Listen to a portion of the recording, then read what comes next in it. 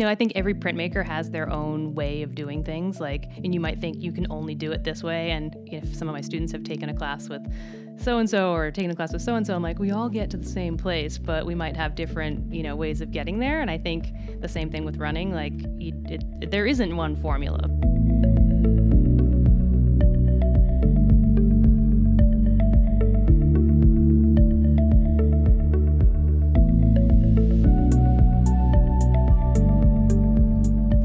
Welcome to Chill Track Friday. I'm Anne. Hello. This is Ali. Chill Track Friday in the house. I always laugh at the hello because now we're getting comments about the hello. Mm-hmm. So we're sitting next to our logo, which is a good reminder that we haven't talked about coffee in a while. How dare we? How dare we miss a beaten coffee? I have so much coffee in my apartment that I had to make a whole other drawer just for coffee beans. Yeah. Well, I feel like they're contaminating each other. Well, everybody knows I've been traveling a lot for work. So every time I go and get coffee for myself from somewhere else, I bring you a bag too. So I've seen all of that pile up and fall over in your kitchen. I know. It's really funny. Well, this is something that I mentioned to one of our guest, Laura Rodriguez, who, by the way, just turned 40. Welcome to the Masters running, Laura. She and her husband gave us a bag of Chill Track Friday beans, with the label that's Chill Track Friday. And I was telling her that we're saving it for a special occasion, and our special occasion has happened. We haven't drank the coffee yet, but we're going to, which is that we are officially a company. We have incorporated. Chill Track Friday Inc. Sounds like an oxymoron. Contradiction. I know. Yeah, we're setting up the team. There's going to be a CFO. Positions are opening up, guys. Intern. All interns. We need a CFO for an intern. We need an intern for a CFO. Well, I did not have that coffee this morning. I had coffee from Bouchon. Yeah. Well, I was there too. It was great to be back to group training. You were coaching. I was an interloper. Showed up just a little bit past the start line and joined your group. And you kind of bounced off the grass in your New Balance bright jacket. We're like, oh, hey, Ali. And you said, hello. Yeah, I had to. No, it's I don't know. It's a thing that I do, apparently. Even on your work chat. Even on my work chats. Yeah, it was good to be back. Yeah. So everybody at Bouchon knows what I do. Then people who are behind the counter or the regular servers behind the counter, they just laugh every time they see me. They're like, oh, you want an oat milk latte and you want oatmeal with steamed oat milk. Is that? I'm like, yep. The horse in me is here. Give me all the oats. As our friend Daphne said this morning, doubling down on the oats. You're going to soon be like, nee. Yeah. Hey, there's... I was like, wait a minute, is that horse? Yes. Horse or a zebra? Horse. Okay. So much is going on. I know. Let's get right to it. Congratulations to everyone who finished the Berlin Marathon. Yeah. Goodness me. So many people that we know did really well, and it was a tough day. It was a tough day, but Kenenisa Bekele ran 2:01:41, 2 seconds off the world record. I know. It's incredible. We watched it live, and we were like, what is going on? I know. It was really beautiful. I'm so happy for him. I'm so happy for him. He's just such an incredible runner. Just it was about time. Yeah. And he hit a bad patch, Yeah. There's a saying that I really like in sports, and I've only heard it in cricket, but I think in other sports, it applies across the board. Maybe it's from another sport and being used in cricket, but they say form is temporary, but class is permanent. Mm-hmm. You can see someone with the class of Kenenisa has come back. He lost his form for a little bit, had a few injury patches, and then a couple of DNFs, and it is fascinating to just watch him do what he did. Yeah, it was those last 5 minutes of the race, just incredible. Yeah. And speaking of incredible and just all out being a badass, how about Roberta Groner? Yeah, congratulations, Roberta. I turned my little NBC Gold app on at work and then was watching it on the walk home to the subway, on the subway, in my apartment, did not take my eyes off of that race. Just incredible. It's the real field temperature was 106 degrees and she came in sixth. 2:38. But what was so beautiful to just watch is, the commentators and the cameras were really on the front pack, and then, the few people behind. And then she started coming up and getting further up in the ranks. And it was just incredible. Then all of a sudden, the commentators started talking about she was with the other American. Oh, the Americans are in 12th. Oh, 10th. And then then it went from 10th to 6th, and she stayed in 6th, and it was just incredible. Exactly. I think at the 10K, the number was much, right? Like it was like, I forget what it was, like 14th, 15th or something like that. It might have even been 19th or something. I forget. But to hang on to that, right? There were obviously a lot of dropouts because those conditions were absolutely, I don't know how you run in conditions like that. But yeah, she really well prepared, obviously, but also the grit to hang on. And then the unbridled joy across her face when she crossed the finish line. It's just, I got emotional. I was taking photographs of my TV. And I was frantically taking screenshots. And then I realized we can replay the whole thing and pause it and take screenshots, because, it's being recorded. Yeah. But congratulations, Roberta. Yeah. Speaking of Masters runners, who's our guest today? Our guest today is Megan Foster. She's someone who I've been following her running for many years, and I always saw her name at the top of either my age group or the age group just below me. And the times that I would see, I was like, who is this person? It's so consistent and so just getting better and getting faster, and someone who's just a runner and loves the sport, but like not on the headlines. And I just was like, who is this person? And I just started like looking for her online. And Megan Foster, she has won New York Road Runner of the Year multiple times. She is a 2:43:44 marathoner. She's an Olympic marathon trials qualifier. And she has an elite bib for the New York City Marathon this year. And she's part of the newly formed team, the Distance Project, New York City, which started this March. And it's a group of, I want to call them like a band of badasses. And they're all women, and they are just so fast. Yeah, I love it. Megan is also a master printmaker, and she works, she's a teacher at Rhode Island School of Design, and she lives in New York City, and she splits her time between here and Providence. And I'm so excited to have her today. And take it away, because your story you're about to tell is kind of mind-boggling. Yeah, before actually I'm just going to say a little bit more about Under the Radar, because I've heard you mention her name many times, right? In terms of like, oh, who shows up to the race? You're like, oh, Megan Foster's running, so that's like she's gonna win. She's gonna win, right? Or right? This is like here goes one spot out of the top three. So I was like, okay, I heard that name. I didn't know what she looked like or who this person was. And even when we announced our like sneak peek, one of our previous guests, Barbara, was like, oh, it would be great to know. I only know her from results, right? And then when we spoke to her, we realized why she's just such a humble and nice person. But it was when she walked into our studio, she thought the exact same thing after she saw me, and I thought the exact same thing when I saw her, but we didn't say it. And I was like, I think I've seen her before. Like, I know her. We've met for sure. But we didn't say anything. It wasn't until after we were done recording the interview, it came out that she had taught at City College, and I went to City College. In the episode, you'll hear me talk about during my photography days, I used to spend a lot of my time in a dark room that was right next to a print shop. But I never really, at that point, neither Megan or I knew that print shop was Megan's print shop. Like she was the professor at City College. And taught printmaking. And I had seen her there many times. My photography professor was really close friends with Megan, and we used to go upstate to my photography professor's cabin for like a barbecue day every summer. And apparently Megan was there too while I was there. And because I was in photography, I used to take a lot of pictures while we were up there. And I went back to my 2008 archival folder, and I found a picture that I'd taken of Megan in 2008 while we were upstate. Wow, full circle. And I was like, wait a minute, what? And then after I realized, I was like, oh, you're that Megan. That's wonderful. Circles, paths crossing. Yeah. That's cool. Yeah. So we hope you enjoy this show. Megan is lovely. Welcome to the show, Megan Foster. Thank you. Super excited to be here.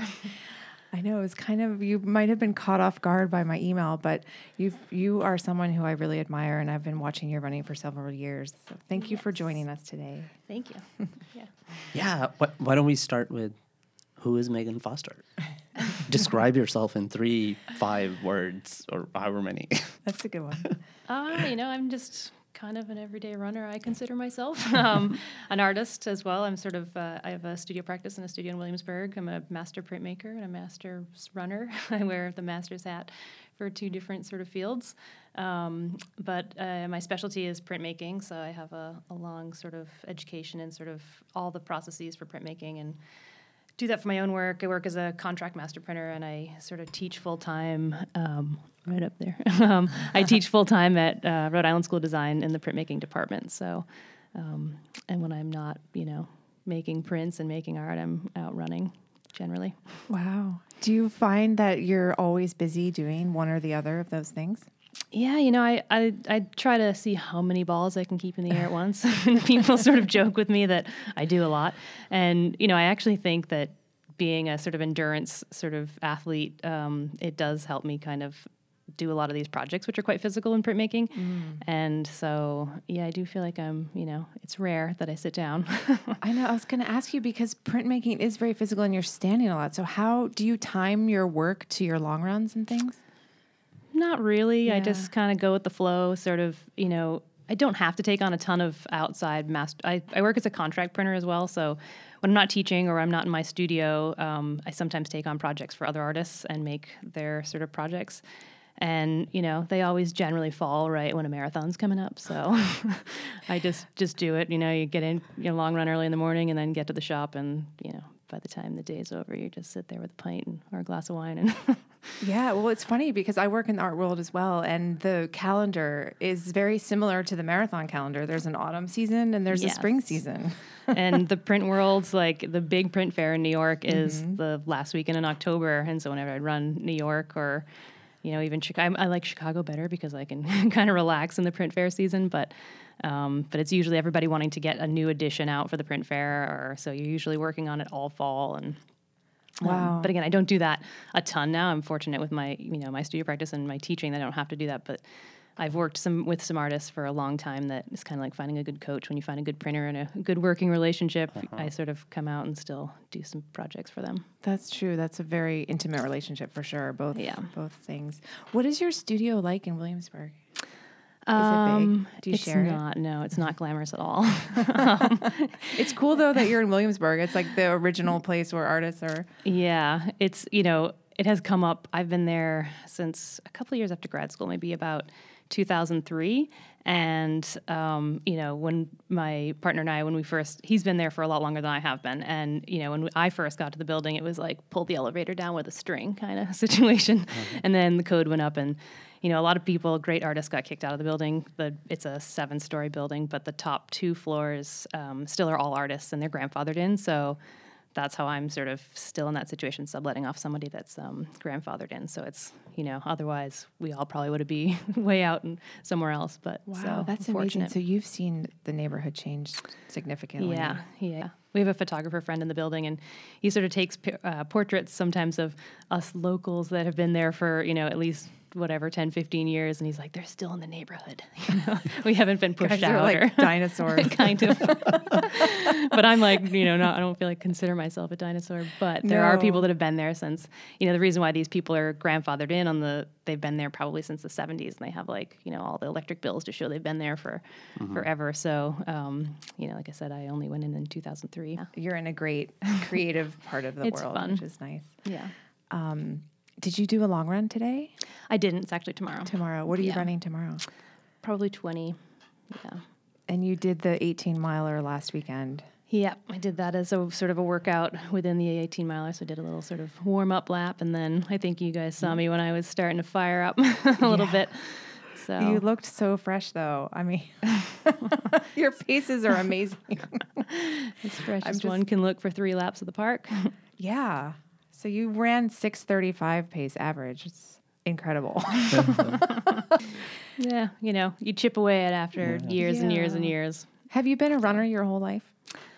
Yeah. I mean, I think I got into cross country maybe sophomore, junior of high school and track and field and stuff, but I was always sort of in the sports growing up. I was a figure skater for a long time too, so it's always been kind of the routine and the kind of schedule has always been kind of part of my life. So it's even when I wasn't running competitively, I still kind of you got to go out for a few days. It's how you clear your head. It's kind of just part of, my week, regardless of whether I'm training for something or participating in anything. Yeah, since we are on the running topic, so at what point was a switch into competitive mode? Well, I think when I got out of grad school, I probably worked, as I said before, I like to see how many balls I can keep in the air at once. I did maybe 3 part-time jobs, and it was all over the place. I never knew when my day off was or if I was going to have a day off and within week stretches. But then I ended up being a full-time master printer at Columbia, and then my schedule leveled out, and then I ended up getting a full-time teaching job. My schedule leveled out even more. And so really it was just sort of the transition of my schedule leveling out, and then my running was more consistent. And then kind of slowly I just kept chipping away. I didn't have huge dreams and goals. I just each year just kind of, tried to look within reason. I admire those people that can sort of in one year make huge jumps and go for big goals. And I just sort of, minute here and there within what I could manage with work and life. That's really wonderful, though. That's such a good example of how running can really give back to you for your whole life if you're consistent with it and patient. Yeah. We talk about patience a lot. And I would think that your process of printmaking requires similar patience. Definitely. I'm very much a process person. It's like you give me a schedule running or a printmaking process. It's like you start here and you end here. Yeah.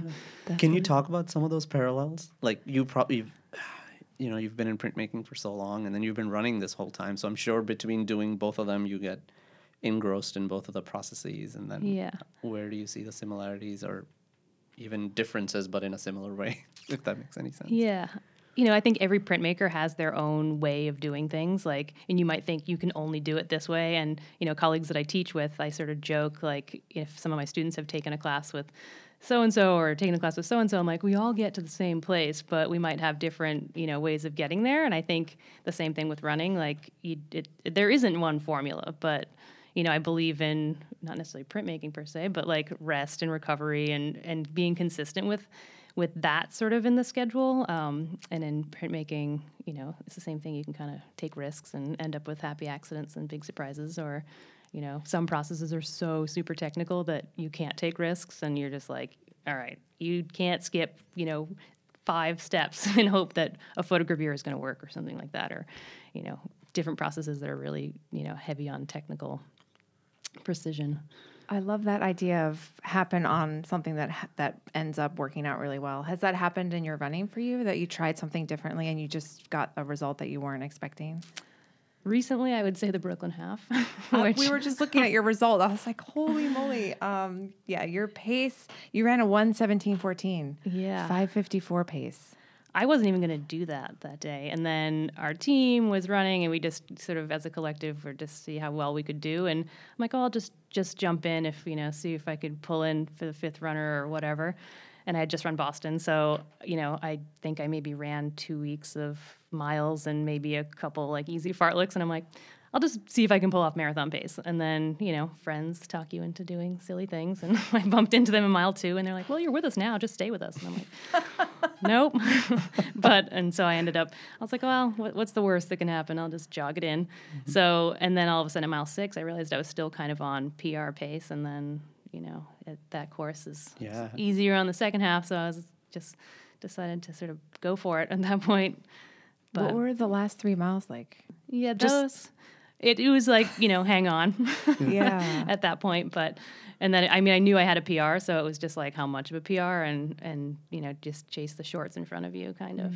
It's a hard thing to describe, that feeling when you're, so you realize that you're about to PR, but in some ways that's also irrelevant because you just want to do the best that you can do no matter what the time is. But then sticking on that, but also having the leeway to be like, oh, but I can back off, but I don't want to. And it's like this whole dialogue that goes on internally. For miles and miles. Yeah, miles and miles, but particularly those last few when it's like you just want the finish line. Yeah. I was running with a teammate of mine, Anna Johnson, and she and I trained some big workouts together sometimes, and it was funny. We just kind of kept pushing back and forth. She'd pull a little head, and I'd pull a little head, so it was just sort of stay with Anna, and then, we just kind of kept pushing back and forth, which was kind of nice to have, which, maybe if she wasn't there, or then I maybe would have slacked off a little bit in the in the second half. But that is so nice. Do you guys train together regularly, or? It's hard for me to sort of match up with a lot of schedules because I'm in Rhode Island for 3 days a week. But when we have a big workout, someone will text or email and be like, "Hey, anybody want to come out and just even come out for some miles or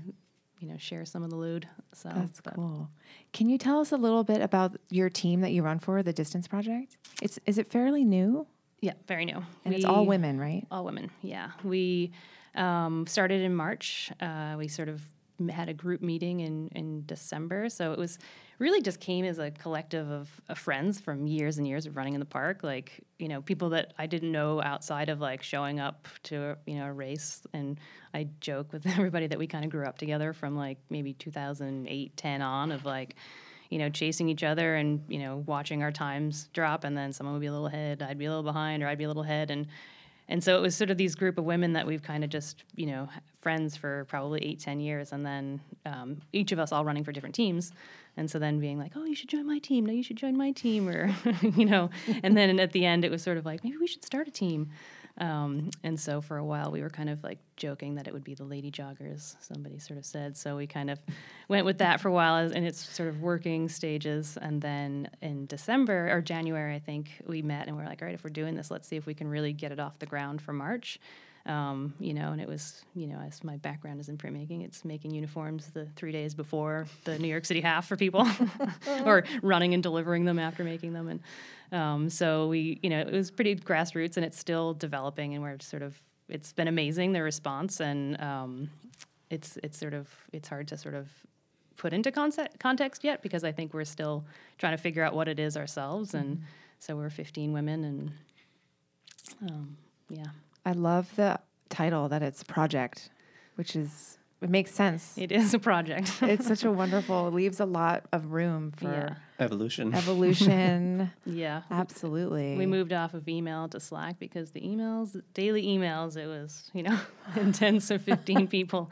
Wow, you guys are already ahead on the technical curve there. Yeah. I love that. But That's it's so great. There's not one person in charge. Everybody, it's kind of a collective and everybody has there's no coach, there's no money exchange. It's just kind of a collective group of women that are kind of there to kind of support each other and push each other. There's, we're trying not to have demands like other clubs where to really focus on all the club points races in New York, but really just show up to a few where maybe it's, the club point, the team championships and then choose 2 or 3 more. But a lot of people are distance runners. And so they're sort of going for the marathon and it's hard to sort of fit in, making everybody run the mile or making everyone do a 10K. So that's a big spread. Put a big amount of pressure on that, but just sort of support each other with whatever we're chasing.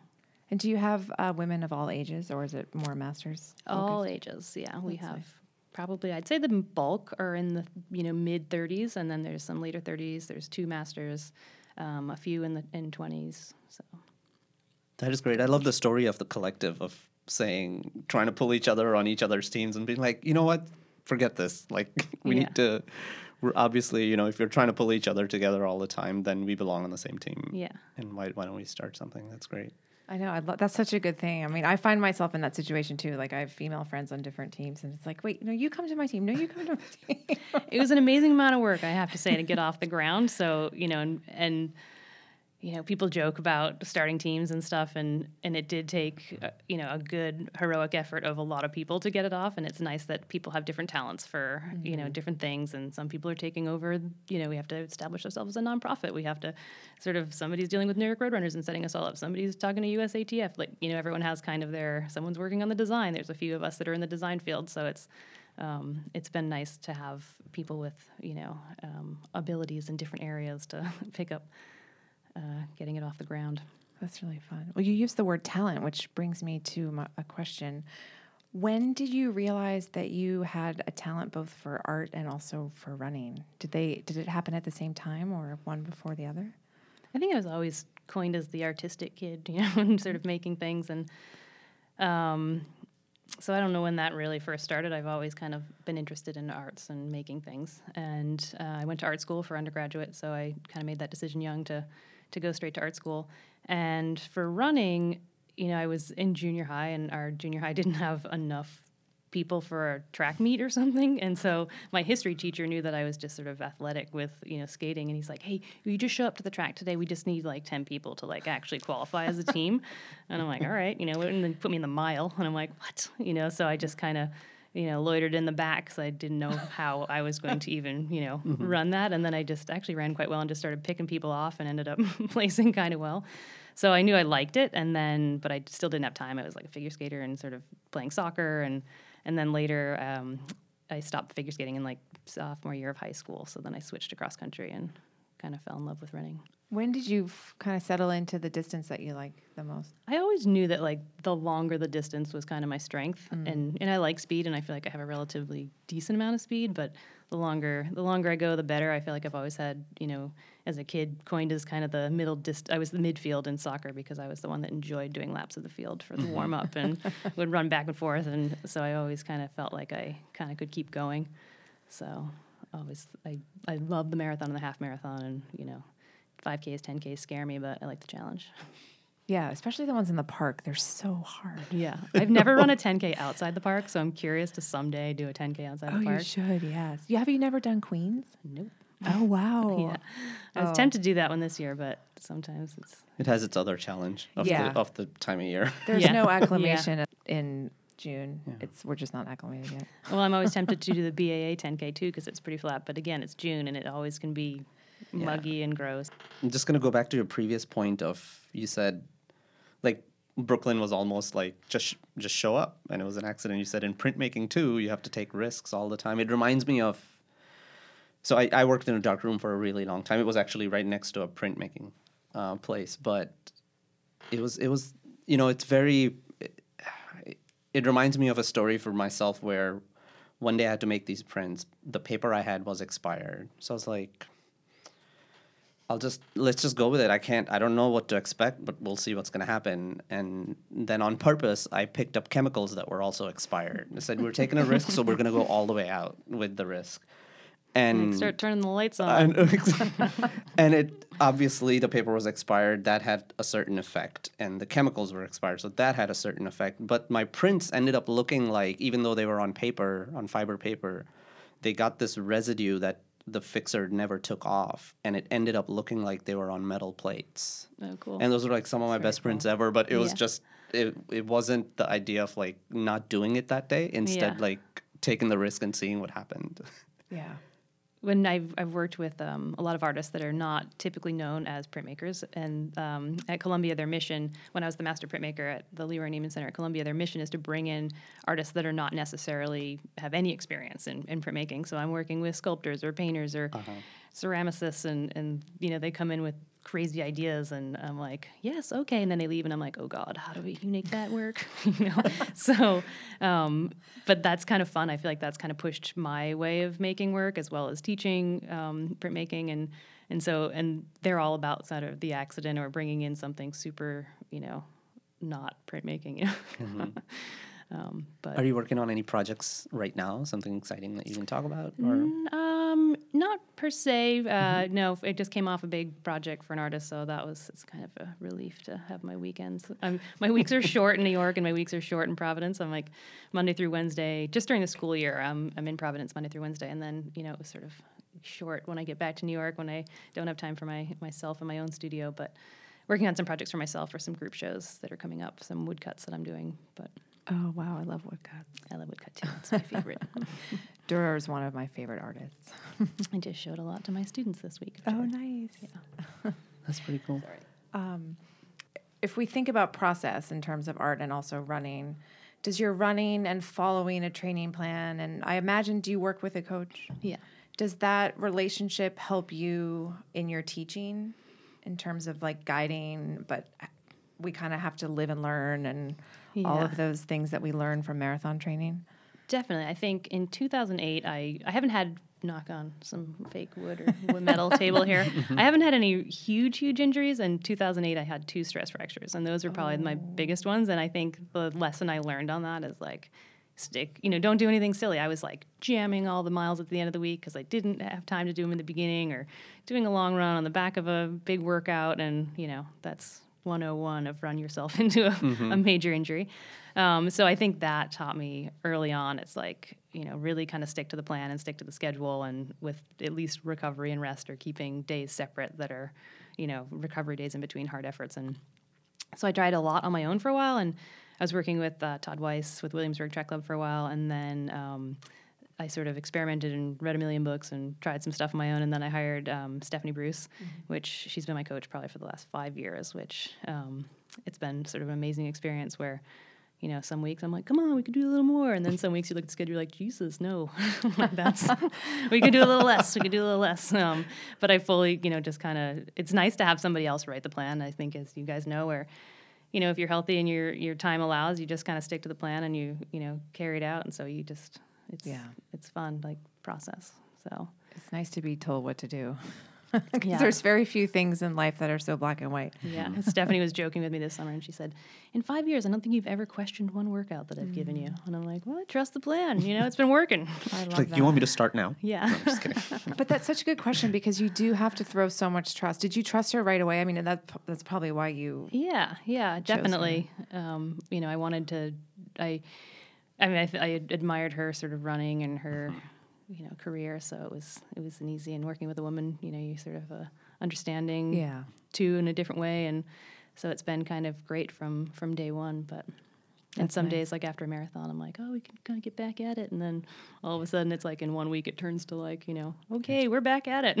So it's, you know, I fully trust her with like recovery and coming back. And does she help you choose, lay out your calendar for goal races? I'll throw out some stuff and say, you know, what do you think fits in better? I'll have the the goal A race, and then sort of throw in a few ideas for middle ones, and she'll say this is better or not. Or how many goal races do you run in a year?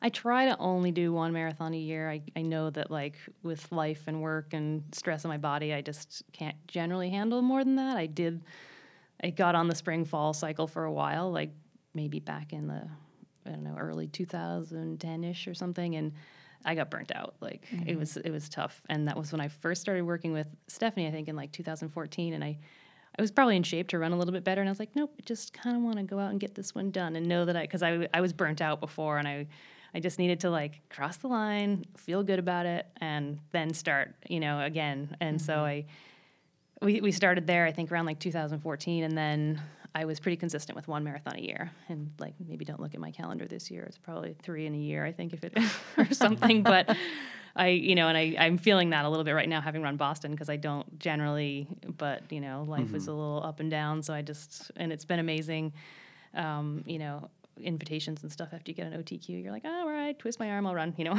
So I think I just kind of just jumped on that for a little bit while riding the wave. So yeah, you're on the elite bib list for New York. Congratulations. Yeah. That's a big deal. It'll be fun. So yeah. And some of my friends, Annie and some distance projects, and Lauren Perkins, they're running in it too. So we'll have a good core group of team and some Wazelle. I run for Wazelle as well. So there's several Wazelle women that are running in that field too. So it'll be fun. Oh, that's great. It's really inspiring to see. I mean, the New York Masters women are just really incredible. As I said in the initial email, I'm like, all right, that's a hard Masters act to follow with Roberta Groner when you had her on. Yeah, but you're right up there with her. Far behind, but yeah. You spoke about in 2010, 10-ish, you felt burnt out. So we have listeners that, like, run the gamut of running. Can you talk about what that feeling's like, where you put what that felt like? You're like, okay, this is really burning me out. Like, what were sort of the even, like, concrete elements of what that feels like for a runner who might be feeling burnt out? Yeah. You know, I think the workouts just weren't fun, and they were I was laboring through the workouts, and I think, you know, and then even you're kind of like, I'm always sad, like when I'm excited for an event and I had a good build up, you're, you know, sad that the marathon's over and you're gonna fall back to, you know, a level of fitness that's fun too, to come back up. But I feel like, you know, I was just like excited for the marathon to be over because I was just tired, and, you know, it wasn't, you know, it was feeling forced.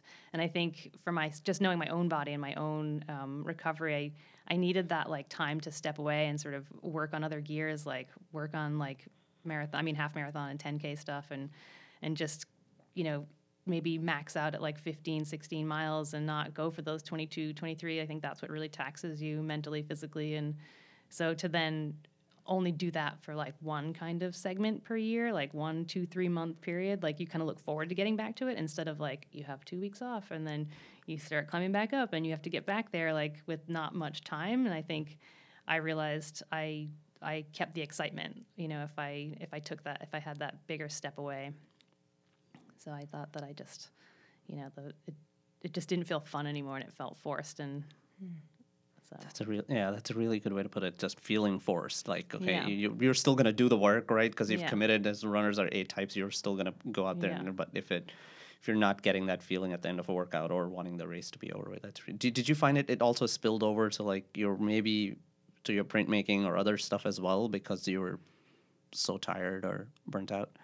I think you make. I don't change my life too much for marathon training. I feel like I fit it into what I can handle. I don't give myself big rules or restrictions, and it's just kind of, it fits into the way I live. And if I feel like if I have to change it too much, I probably wouldn't do it at the level that I do, just because running isn't my primary focus. It's something I do for fun, and I like to be a competitive runner. But I'm also an artist, and like I said, have all these other jobs and things to do. So I think I do commit more time just during a marathon cycle, and so it's just overall it took up too much time in the year, and I try a lot of the little things you would kind of lose if you're always focusing on that, and when you only have to focus on it for maybe 12 weeks, you get in the little things, you do the stretching, you do the rolling, you do the, because you're working towards a goal. But if I have to focus on too much of that like year round, it really just gets overwhelming. And I do the little things, but it's an extra hour on a long run like that, or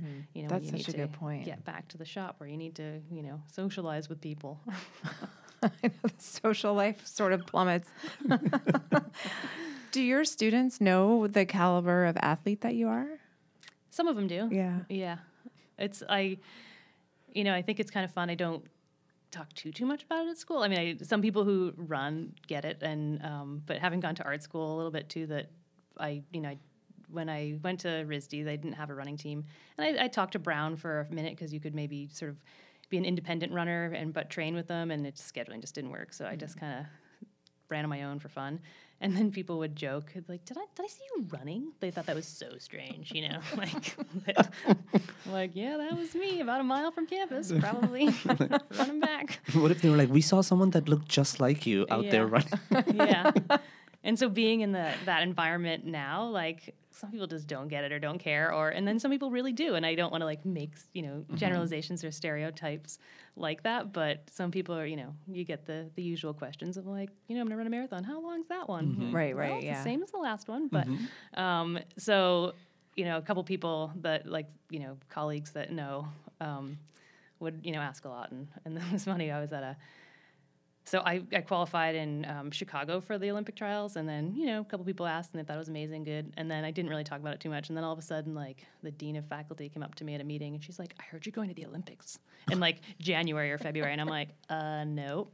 Okay, awesome. Cat's out of the bag. Like, but no, I'm not going to the Olympics. Oh, I love that. So then it's kind of fun when people, I feel like it's fun when people find out, like, later that I have this kind of other habit. Yeah, it's a whole other side. Yeah, I was in this show for this print show last fall, and the woman that curated it, she came up to me after she's from Chicago, and then I said something about running the Chicago Marathon, and she's like, oh, that's great. And then someone jokingly be like, yeah, she got like 22nd or 3rd or something, and I'm like, we don't need to talk about that right now. We're at, and then she was like, what? Someone should do a human interest story on you. And I'm like, no. Like, so I think it's kind of funny, like, when people do find out, like, but I don't not talk about it, but... Maybe, I don't know. I hope this is not a hard question, but can you talk about this is like throughout your lifetime, your best race and your most exciting printmaking project? I mean, by far, I'd have to say qualifying for the Olympic trials. I think, as you guys both know, as marathoners, 4 out of 5 kind of suck. Maybe 3 out of 5 kind of suck. I mean, not suck, but they're not your best race ever. You have some good ones and you have some couple bad ones, and you have like one generally you'll knock out of the park, and you're like, that's it. And I think that one was a culmination of taking a stab at 2:45 several times.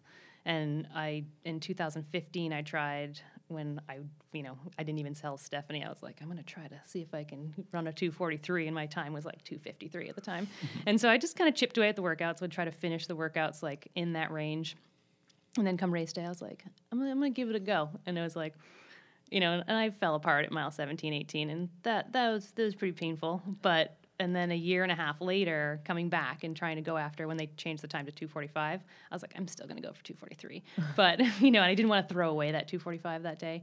So, but I ran that like, a year and a half later, like so much stronger and in a different place that it was great. I kind of feel like I ran the first like half being like riding the brakes, being like, today's the day I'm going to get it done. Today we're getting it done, And so it was really fun. And I think and then in the last, I took off, tried to chase that 2:43 in the last few miles, knowing that like I said, I probably could have stepped on it a little earlier just to go for it. But it was fun to kind of run it in strong and feel like, that was great.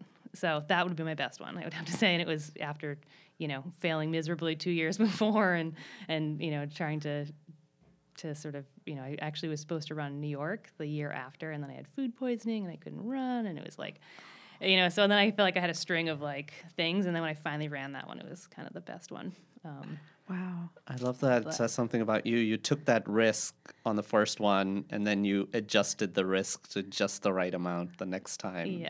But you had to take that first one, right? To say like, that was.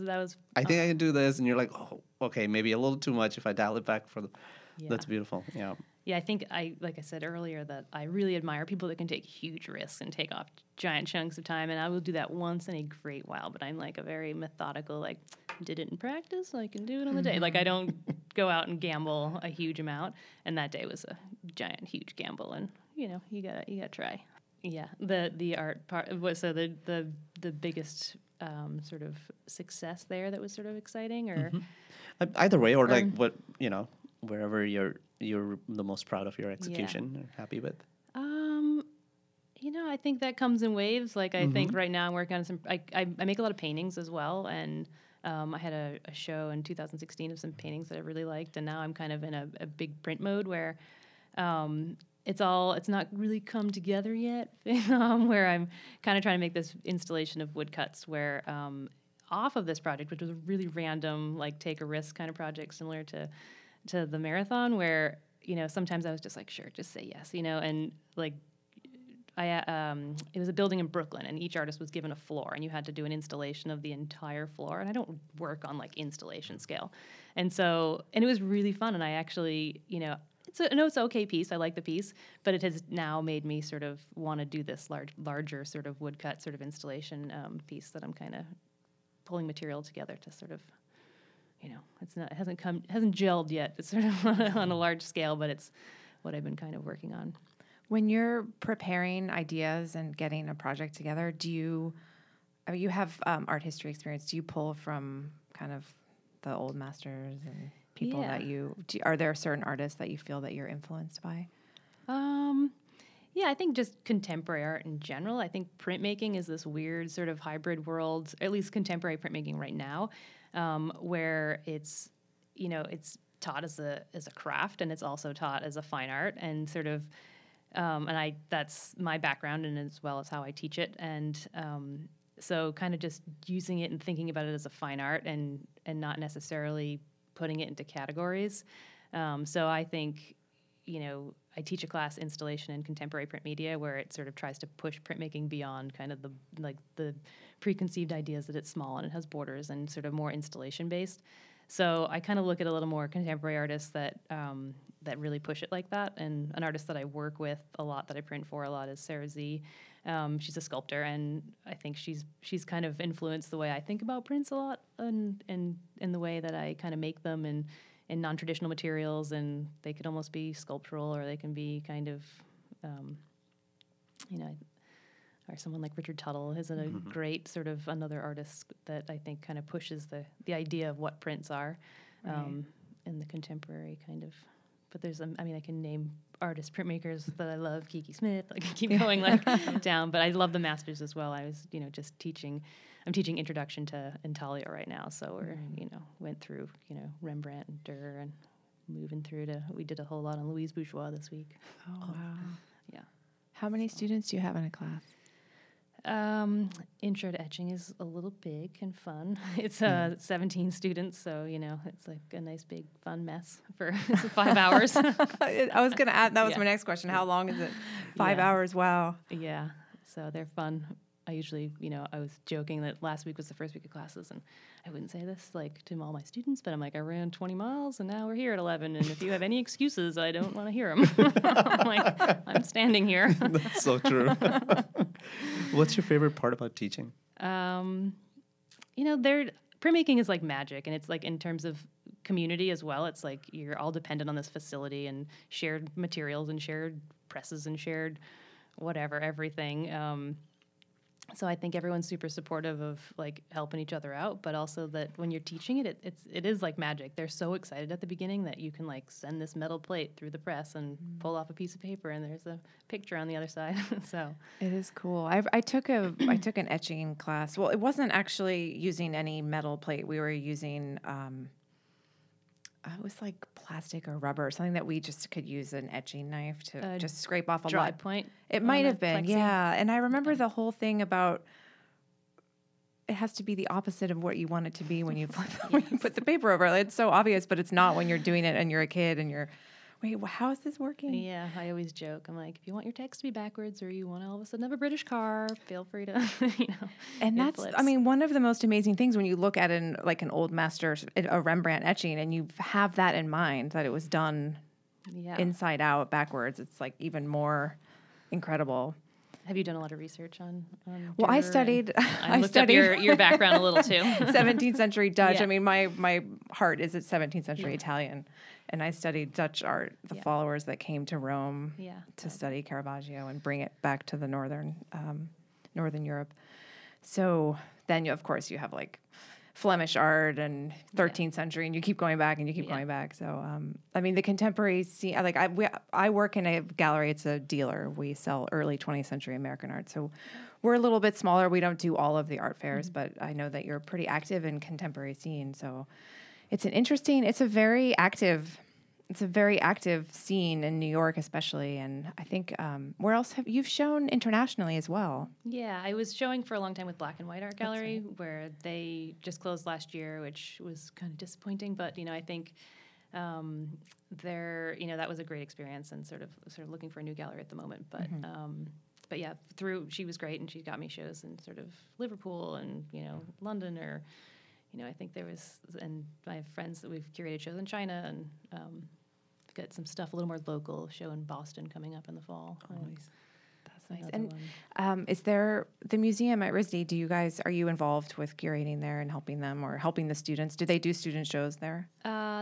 They don't necessarily do student shows there, but they have a room where basically you can pull out anything you want to look at anytime. There's 2 days a week, Wednesdays and Fridays, and the students can go, but we always pull out part of the collection because it's amazing just to sort of talk about it in real life and not, look at digital pictures. And so they have everything from old masters to very contemporary prints, and we work pretty close with the museum. That's wonderful. It's a great institution. It's an amazing museum to have on your school campus. Yeah. And the print shop is across the street from it, so it's... That's amazing. If you don't mind, I want to take us back. A lot of the time we talk about all of the successes that we have and the PRs and things like that. But speaking from experience of having just been through like a pretty tough year, can you tell us about your year of your stress fractures and how you kind of dealt with that and how you came back to the performances that you have achieved? Yeah. That was so long ago now, it feels like. But I didn't get a chance to listen to your podcast yet of how you cross-trained your way back there, but it's along those lines where, in a weird way, I had one stress fracture, and I probably ran a decent marathon and knew probably the week before that I probably shouldn't have been running that, But, you get to that point in the training, and you're like, it's only a week, I'm going to do it anyway. And they're like, you probably got that fracture on the day. But so I, pool, elliptical, whatever, slowly watching it heal on an x-ray. It was in my tibia. And then I came back and got my second stress fracture by coming back a little too fast. So then I was super cautious and super, I cross-trained pretty much. I was in the pool. I wasn't even allowed to be on the bike or elliptical, so I was in the pool. And I think that's when you realize like how much you kind of miss it, or it means a lot to you too. And so that, the pool's annoying. And first, I don't think I'd ever been to the pool at Columbia. I was a grad student there, so you can kind of still use the facility. So I was like, oh God, I'm like a cat out of water. Like I'm a cat in water. I'm like, I'm not going in there. And so, I started doing a lot of aqua jogging and then slowly a lot on the elliptical, still doing a lot of aqua jogging, but tried to keep the same schedule that I had in terms of like time for running and just to keep consistent in the schedule, and then slowly transferred some running back in. And then, in a weird way, I came back. So my time that race that I broke my shin was a 3:12. And, I really I was super excited. I finished that race being like, I knew I had more. And it was one of those, sometimes you run and you're like, oh, I'm done. Like when you've crossed that line, I left it all out there. But some you come across and you're like, I think you mentioned that at one point in one of your, you finish and you're like, yep, I had a little more there. So that's when I kind of had this little spark that I wanted to chase 3 hours. So, back to the injury, I kept it in my mind. I'm like, just, work on endurance and just slowly get back. And then I could have maybe run, I forget what year it was, like 2010 New York. And then I was like, nope, you got to be smart. And I think I ran like Greta's in the park. And I'm like, let me just get a qualifying time for the marathon again for next year. And then I'm not going to do the marathon. Let's just call it a day. And then the following year, ran New York, and I only actually ran 3 days a week for the entire training cycle. Maybe at the very end, I maybe did 4 days a week, and I was just pool. Like I would run like the workout, an easy run and a long run, like on land, and then the rest of it was bike or pool. And I came and ran at 2:59. Oh my God. And so that's when I felt like I really, I learned the hard way that like cross training is your friend, and you don't have to run. I feel like I run most days now, but I'm not afraid to like, if something's hurting or if I'm just beat, like get on the bike or, go to the pool. And, it's better than, forcing yourself or feeling burnt out or, just dragging yourself. So I feel like I learned that the really, really hard way, with basically almost 2 years of no running and a whole lot of cross training. And then, after that, when I came back, I, have really been consistent with like, these are my hard days, these are my easy days, as much as possible. I mean, I have flexibility in my schedule and move things around a little bit, but... That's really inspiring. So it was almost 2 years. Yeah. Wow. Because I was kind of dumb. How did you deal with that mentally, though? Because that's so hard. It's kind of isolating, and there's something lost, a part of your identity. A lot of bad TV on Netflix. Whatever. Sometimes you just watch the worst blockbuster movie on the elliptical, and people would be looking at me like, "Why is she laughing hysterical?" And I'm like, "What gets you through it?" Yeah. Yeah. So, but did you have a similar experience? I felt like you were like, totally. It was almost exactly the same thing. Yeah. I didn't have two of them, but it was a tibial stress fracture, and just whatever it took to get through it, and did the same concept of just the same amount of time that I would put in. I converted everything to how many hours a week, and then just split that. Yeah, and then the transit. One of the things, it was my first major injury. So, and it probably was the same thing with you. One thing I didn't realize immediately is when the doctor said, like, you're okay, nothing for 6 weeks, just elliptical, or 7 weeks or something like that. And I thought, okay, so 7 weeks down the line, I can just go back to where I was, right? Yeah, I did that. Didn't work. Yeah, so when I got to 7 weeks, I'm so glad I started working with a PT. And she was like, oh, no, you're going to walk first. I was like, oh, so that's 7 turned into 10, 10 into 12, 12 into 15. Yeah. But I had already put in the first 6 weeks on the elliptical, so now I couldn't back out of the marathon. So but exactly what you described. Yeah. One thing that we were talking about on the train over here about training age and I feel like even just listening to you talk about all of that is the training age is not just like how many years you have run and physiologically your body has gotten used to all the things, and sometimes that takes 6, 7, 8 years, but it's also a mental thing. You have to make these mistakes. Well, not have to, maybe that comes off wrong, but like you end up making these mistakes, you learn from them, and then that goes into your training age, that knowledge to know what not to do. Yeah. Yeah. I think the OTQ day in Chicago, I remember just every single thing. You're like, nope, I'm not going to miss that bottle. Like I choked down a gel and I almost threw it up, and I'm like, but I'm going to need to try that again because I'm not going to fit. And that was like I've done everything. I've gone out too fast and run a 5K, 10K, and 15K PR in a marathon. That doesn't work. I have like skipped half the bottles because you feel good. Like that doesn't work. And so, but I felt like the age and the wisdom of having run 15 marathons now. Like that day, I was like, all those lessons are coming together, Totally. you know. But you have, sometimes you have to do them yourself too. As many people can tell you, like, don't do this, don't do this, don't. But you know, kind of have to think you're a superhero and try it yourself and skip those or run too fast.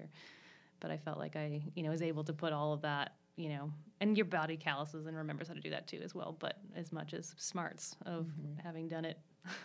I loved hearing you say, "Oh, it seems like so long ago."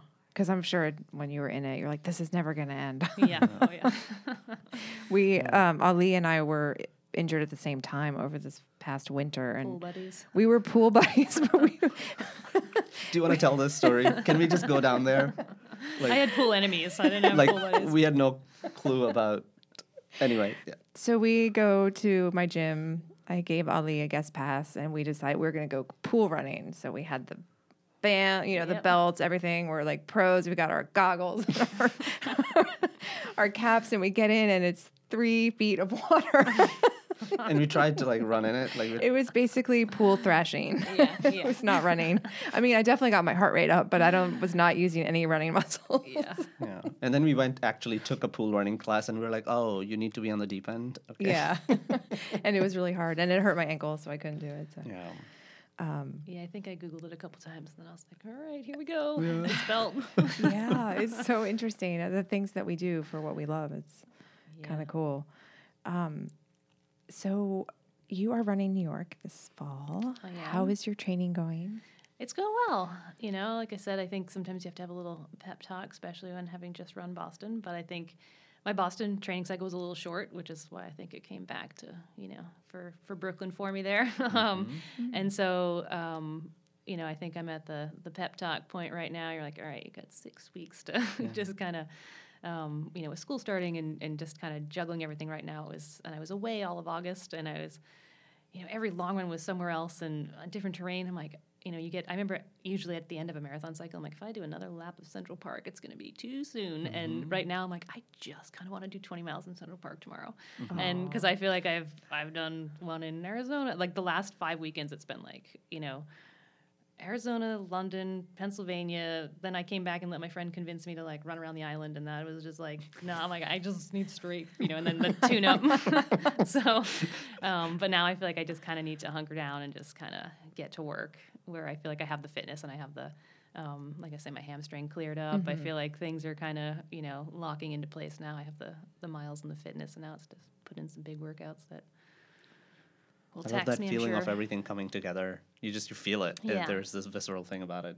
You're like, yeah, I think this is working. Where's your favorite place to run? I'm a total creature of habit. I live on 112th Street, on the top, right in the middle of the park, and I'm like, I just kind of like to go out in the park. And I know it's boring and fine, but we're I'm so like, lucky to have that. Yeah. Oh yeah. And the terrain's good, and the terrain, you have hard, easy.